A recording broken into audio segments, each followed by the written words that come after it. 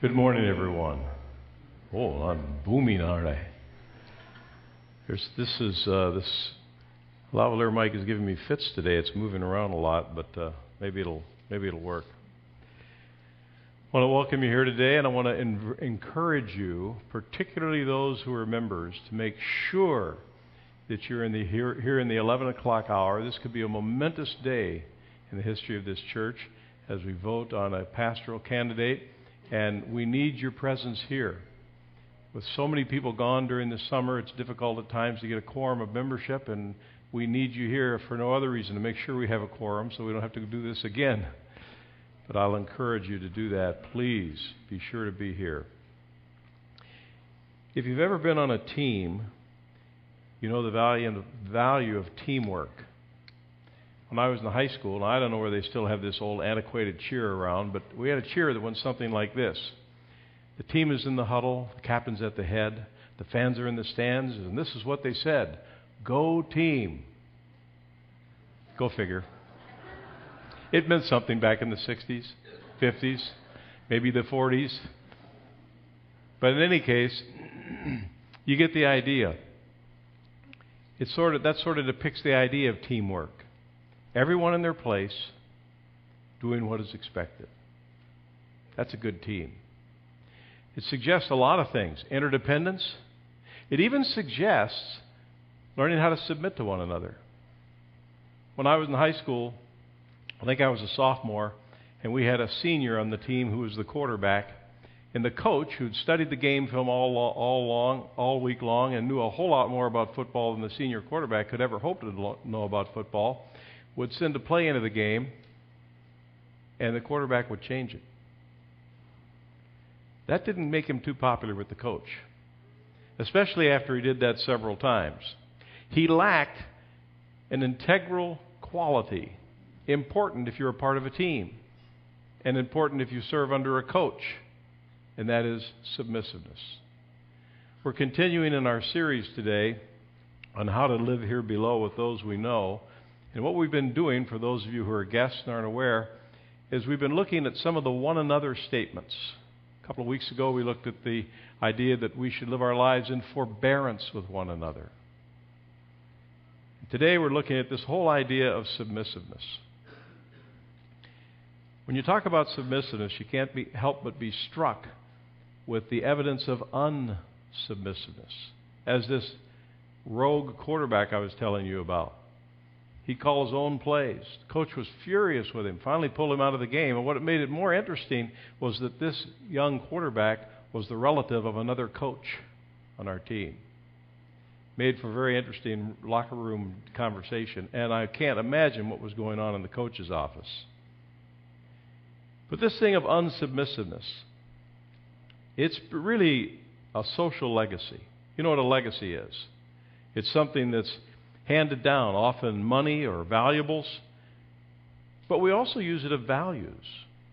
We can hand down values and ideals, and we do, whether we like it or not. And just survey with me, if you will, the legacy of the 60s and the 70s. Now, I was talking to some of the staff this week, and I came to realize how young they were, or maybe how old I am. I was mentioning things to them they had never even heard of, other than maybe just a part of a unit in a history class they'd taken at school. But do you remember when Vietnam was boiling like a cauldron? And people were anything but submissive during that time. Draft dodgers, guys burning their identification cards and burning the U.S. flag.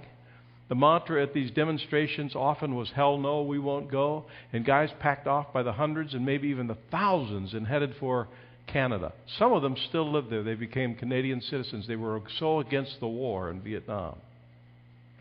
And then just think about the political upheaval. I mean, many of us here lived through this. When JFK was assassinated. And then a few years later when his brother Robert was assassinated. And then when Martin Luther King was assassinated. And there were many attempts at his life before then. And then there's that infamous 1968 Democratic Convention, Chicago. You remember it? If you don't remember it, you're young. I'll tell you something. it sent shockwaves through this country. There was rioting. People were burning buildings down. It was just a horrific time in this country.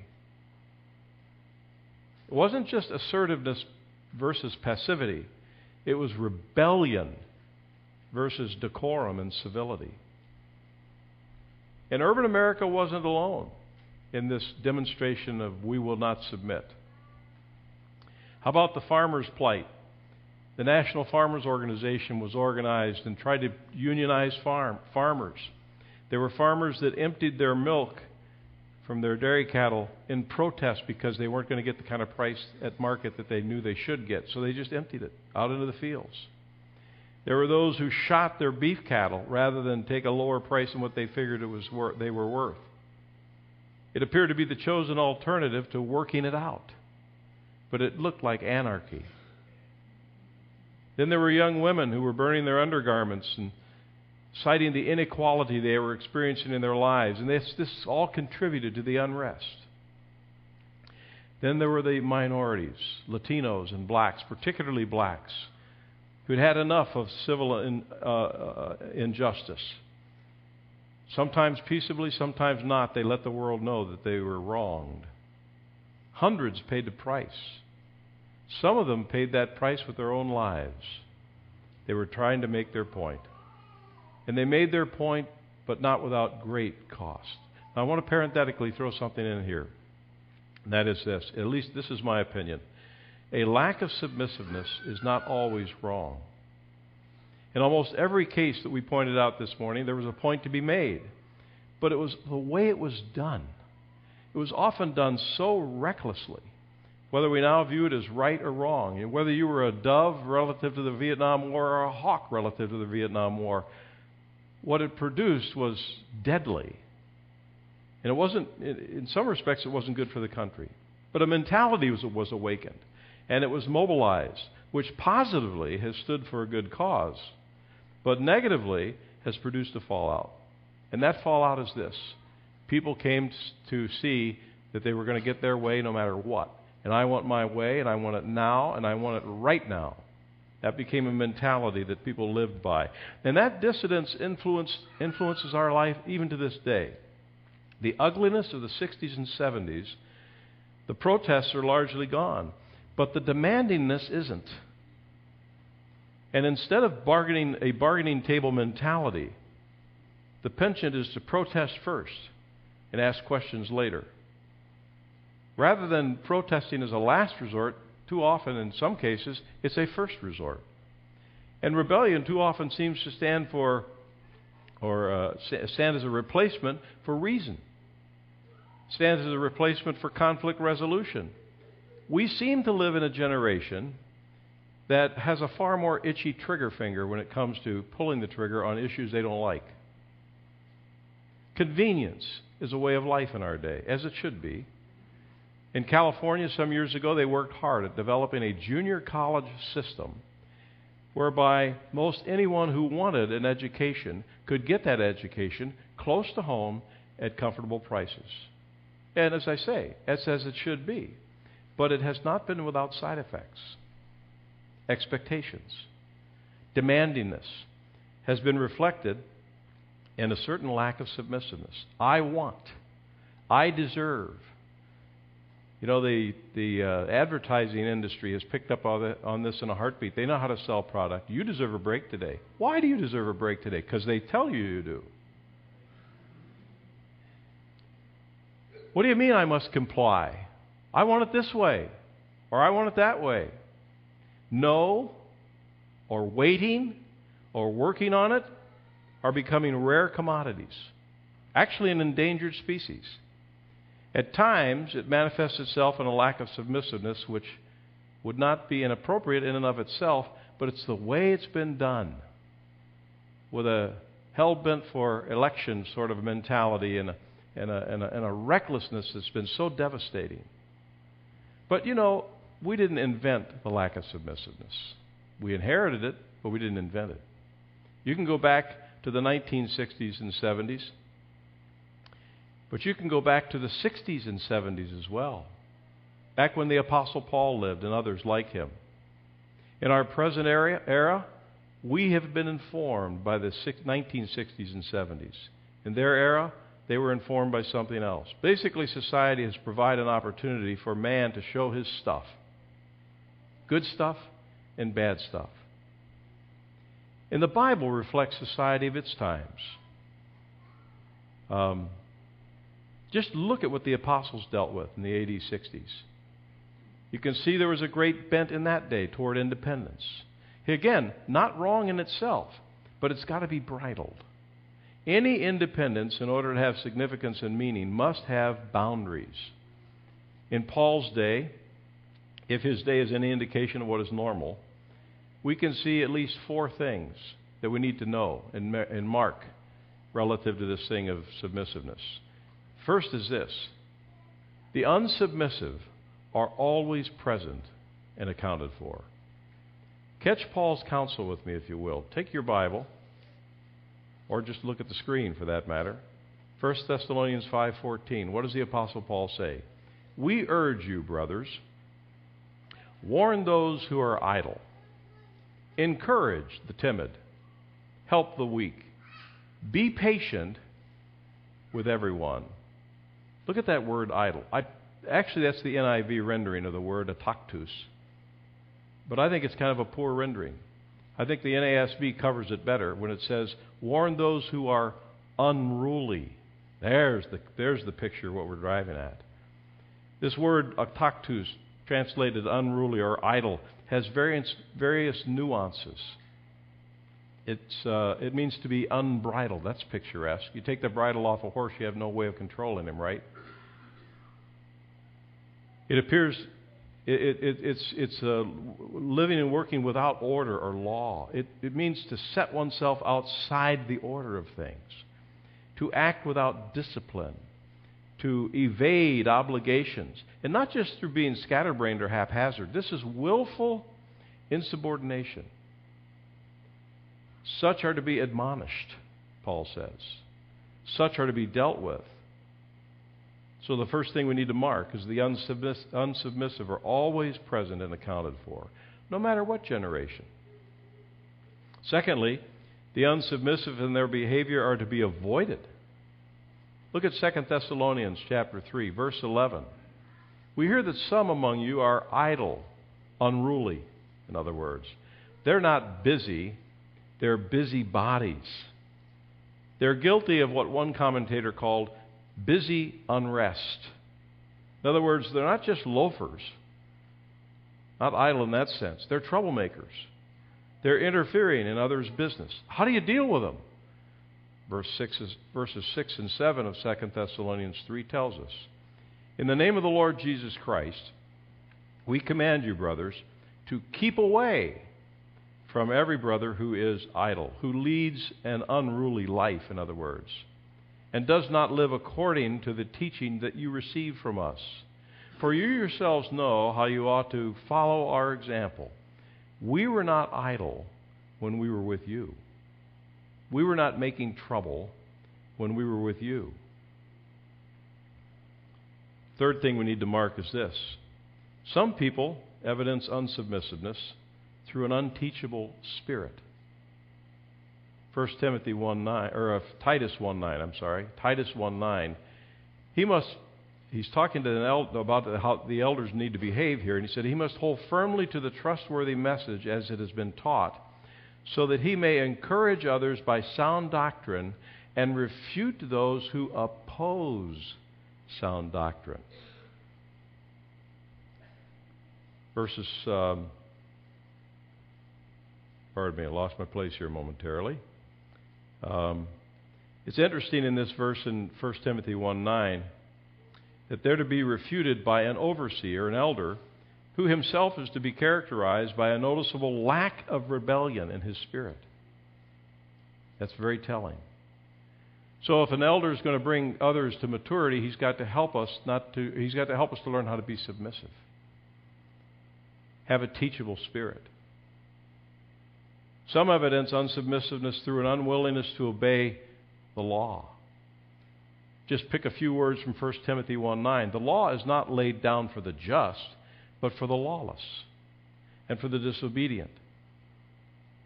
This verse tells us that the law is designed for those who want to break the law. It's designed for those who are stubborn and rebellious, who would be anything but submissive. Some pay no attention to that. I remember a man that lived in the Wisconsin Dells. We lived in the Dells for about 3 years. He was an attorney. He was a prominent attorney.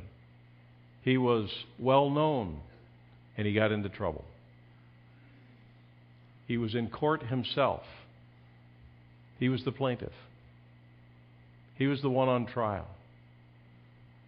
And it looked like things weren't going very well for him. His court date and the court scene was Madison, about 40 miles away, and he'd have to drive to Madison and go to court every day and come home. And he was losing the battle. One day, one last act of defiance evidenced itself in his life in a very graphic way. They stopped for the noon break.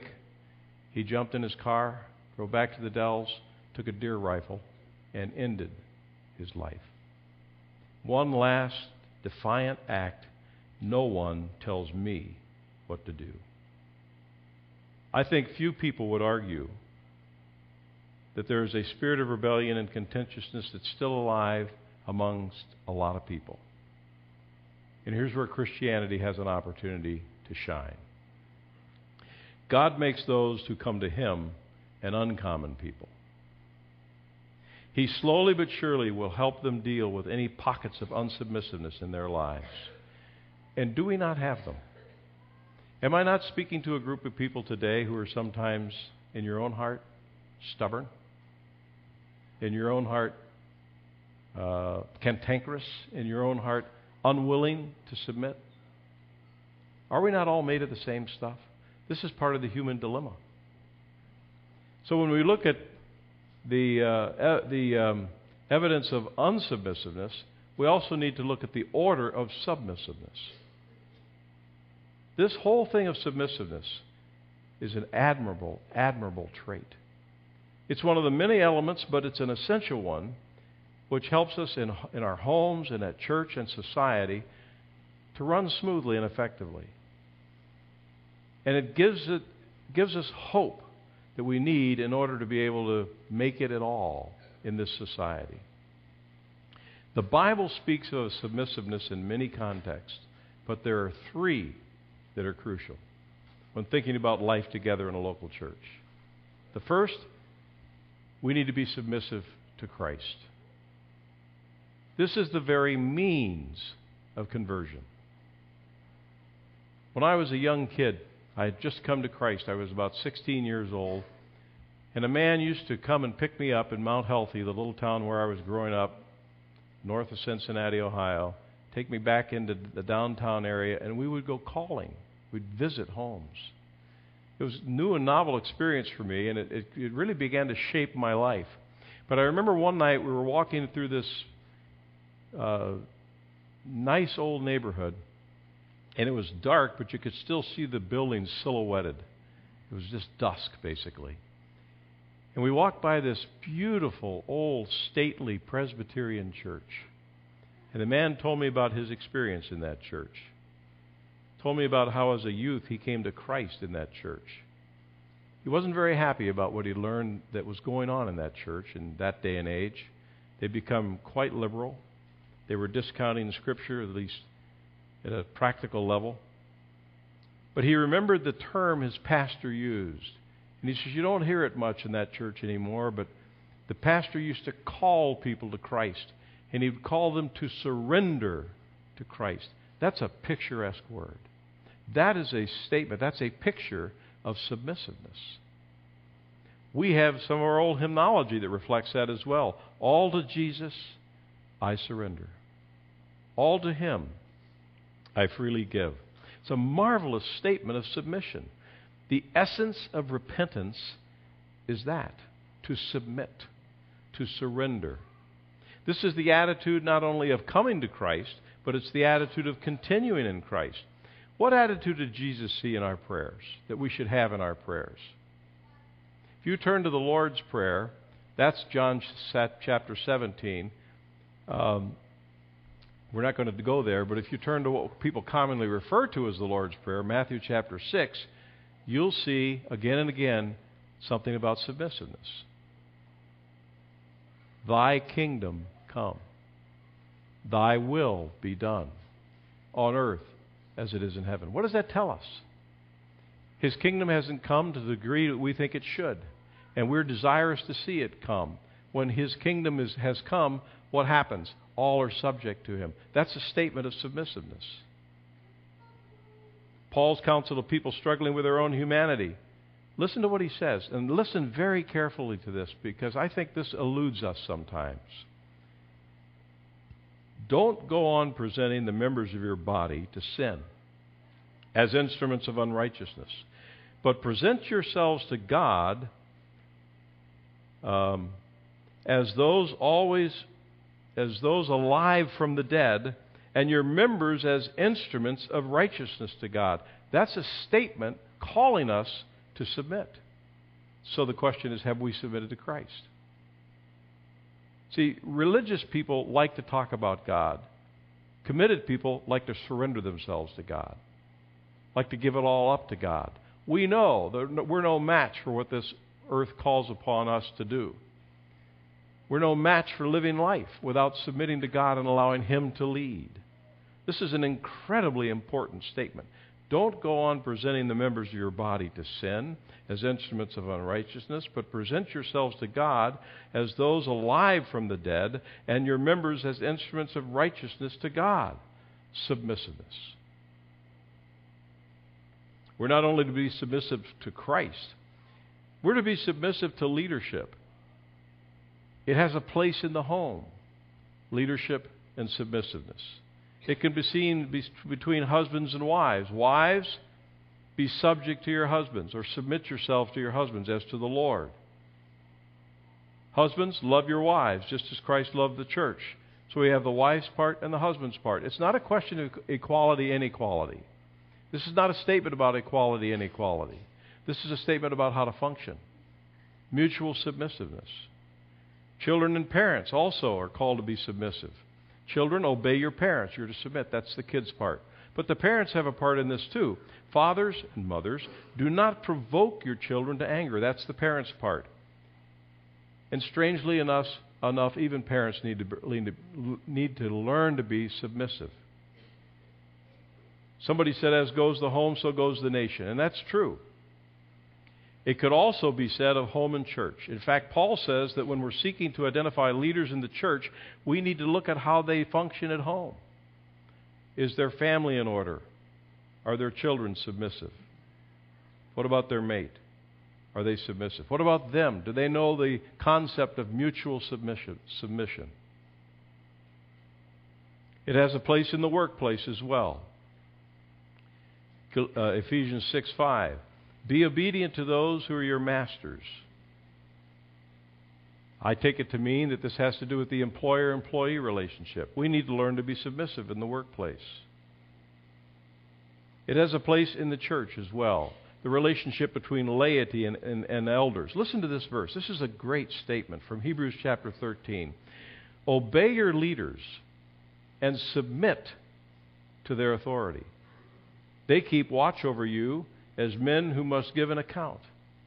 Obey them so that their work will be a joy, not a burden. For that would be of no advantage to you. This verse suggests several things. One of the things it suggests is this.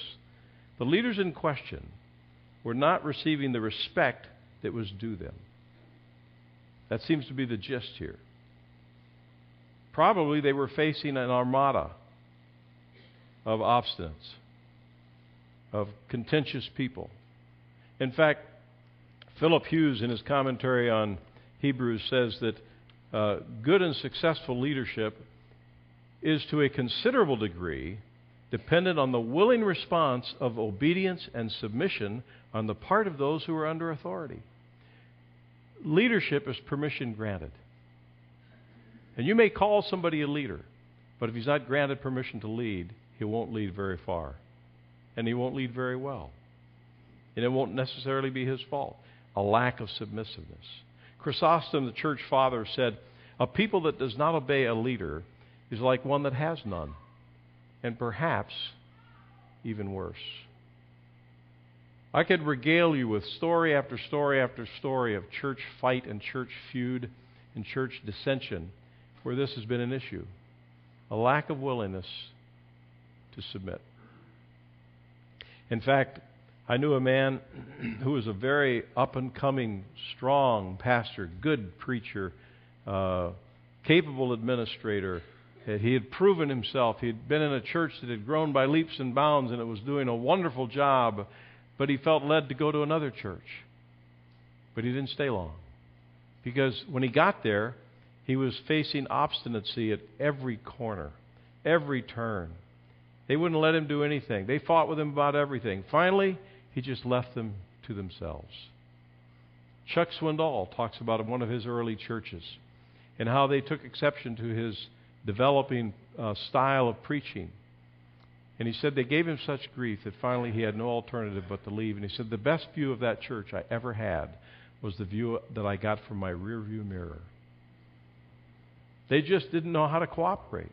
See, it's not laying down and becoming a doormat, this thing of submissiveness. It's living lives with a cooperative spirit. And a word of commendation to you. I've been here 2 years, and I have yet to see a feud here. I'm sure there are things you don't agree with, but there seems to be a spirit of willingness to cooperate here. And that's a good thing. We must not let Satan wrestle that out of our hands. That's a dynamic quality, a phenomenal virtue to have. The leaders in question in this Hebrews passage were faithfully exercising their office. We're told that they were the ones worthy of followership.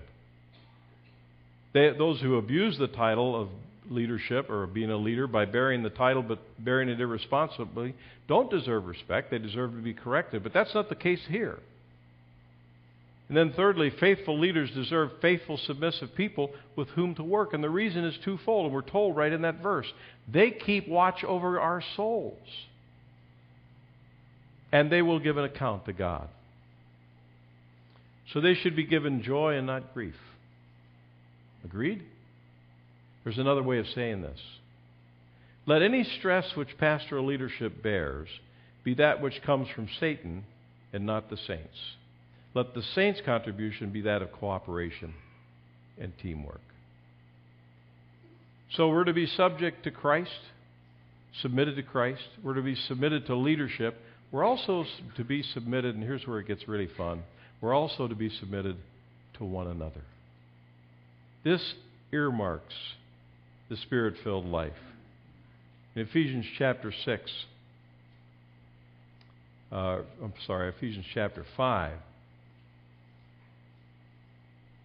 we're told we're to be subject to one another in the fear of Christ. Here it is, I've got it.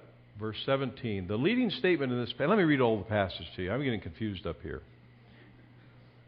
My wife is gone. Come on, have pity on me.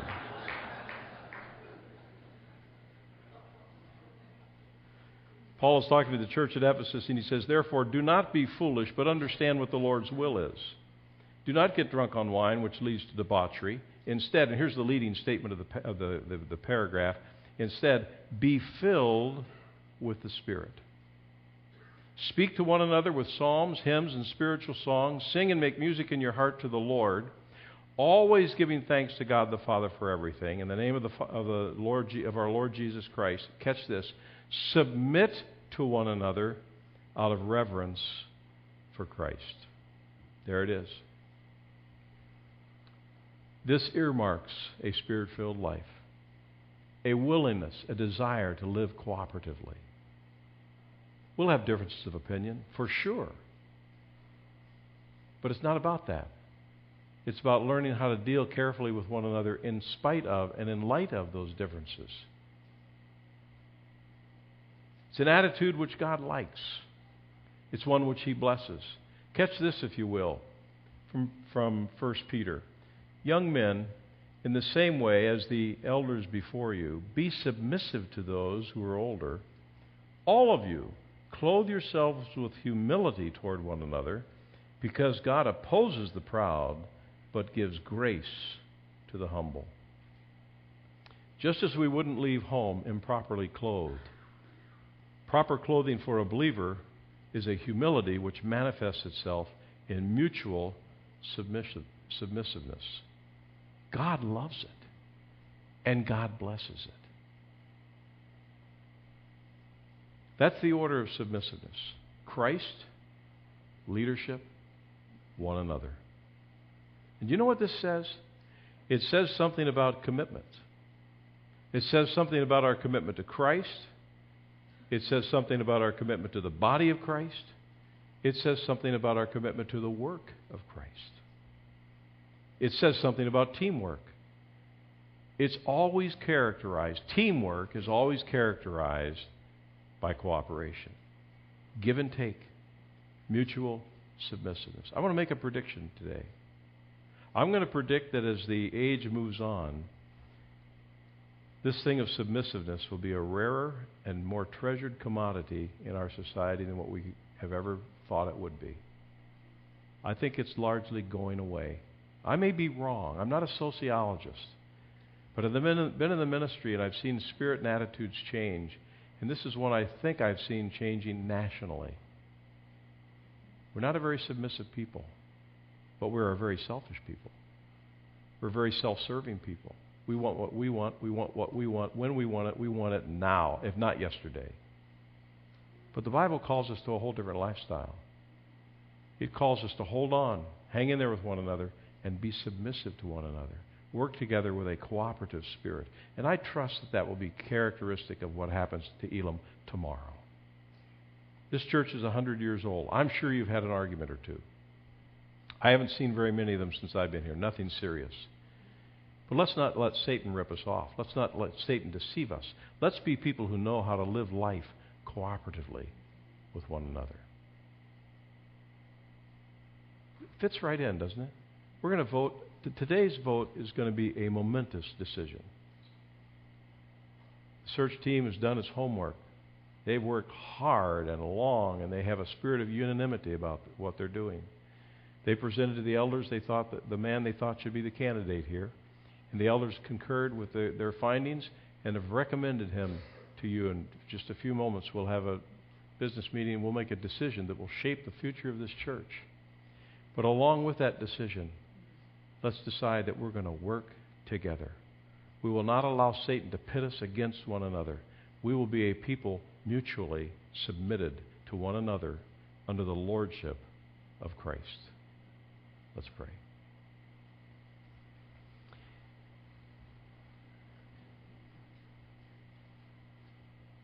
Father, we live in a selfish age. And I suppose Paul would have said the same thing. Maybe it's just human nature in general. We're very selfish people. We're very self-serving.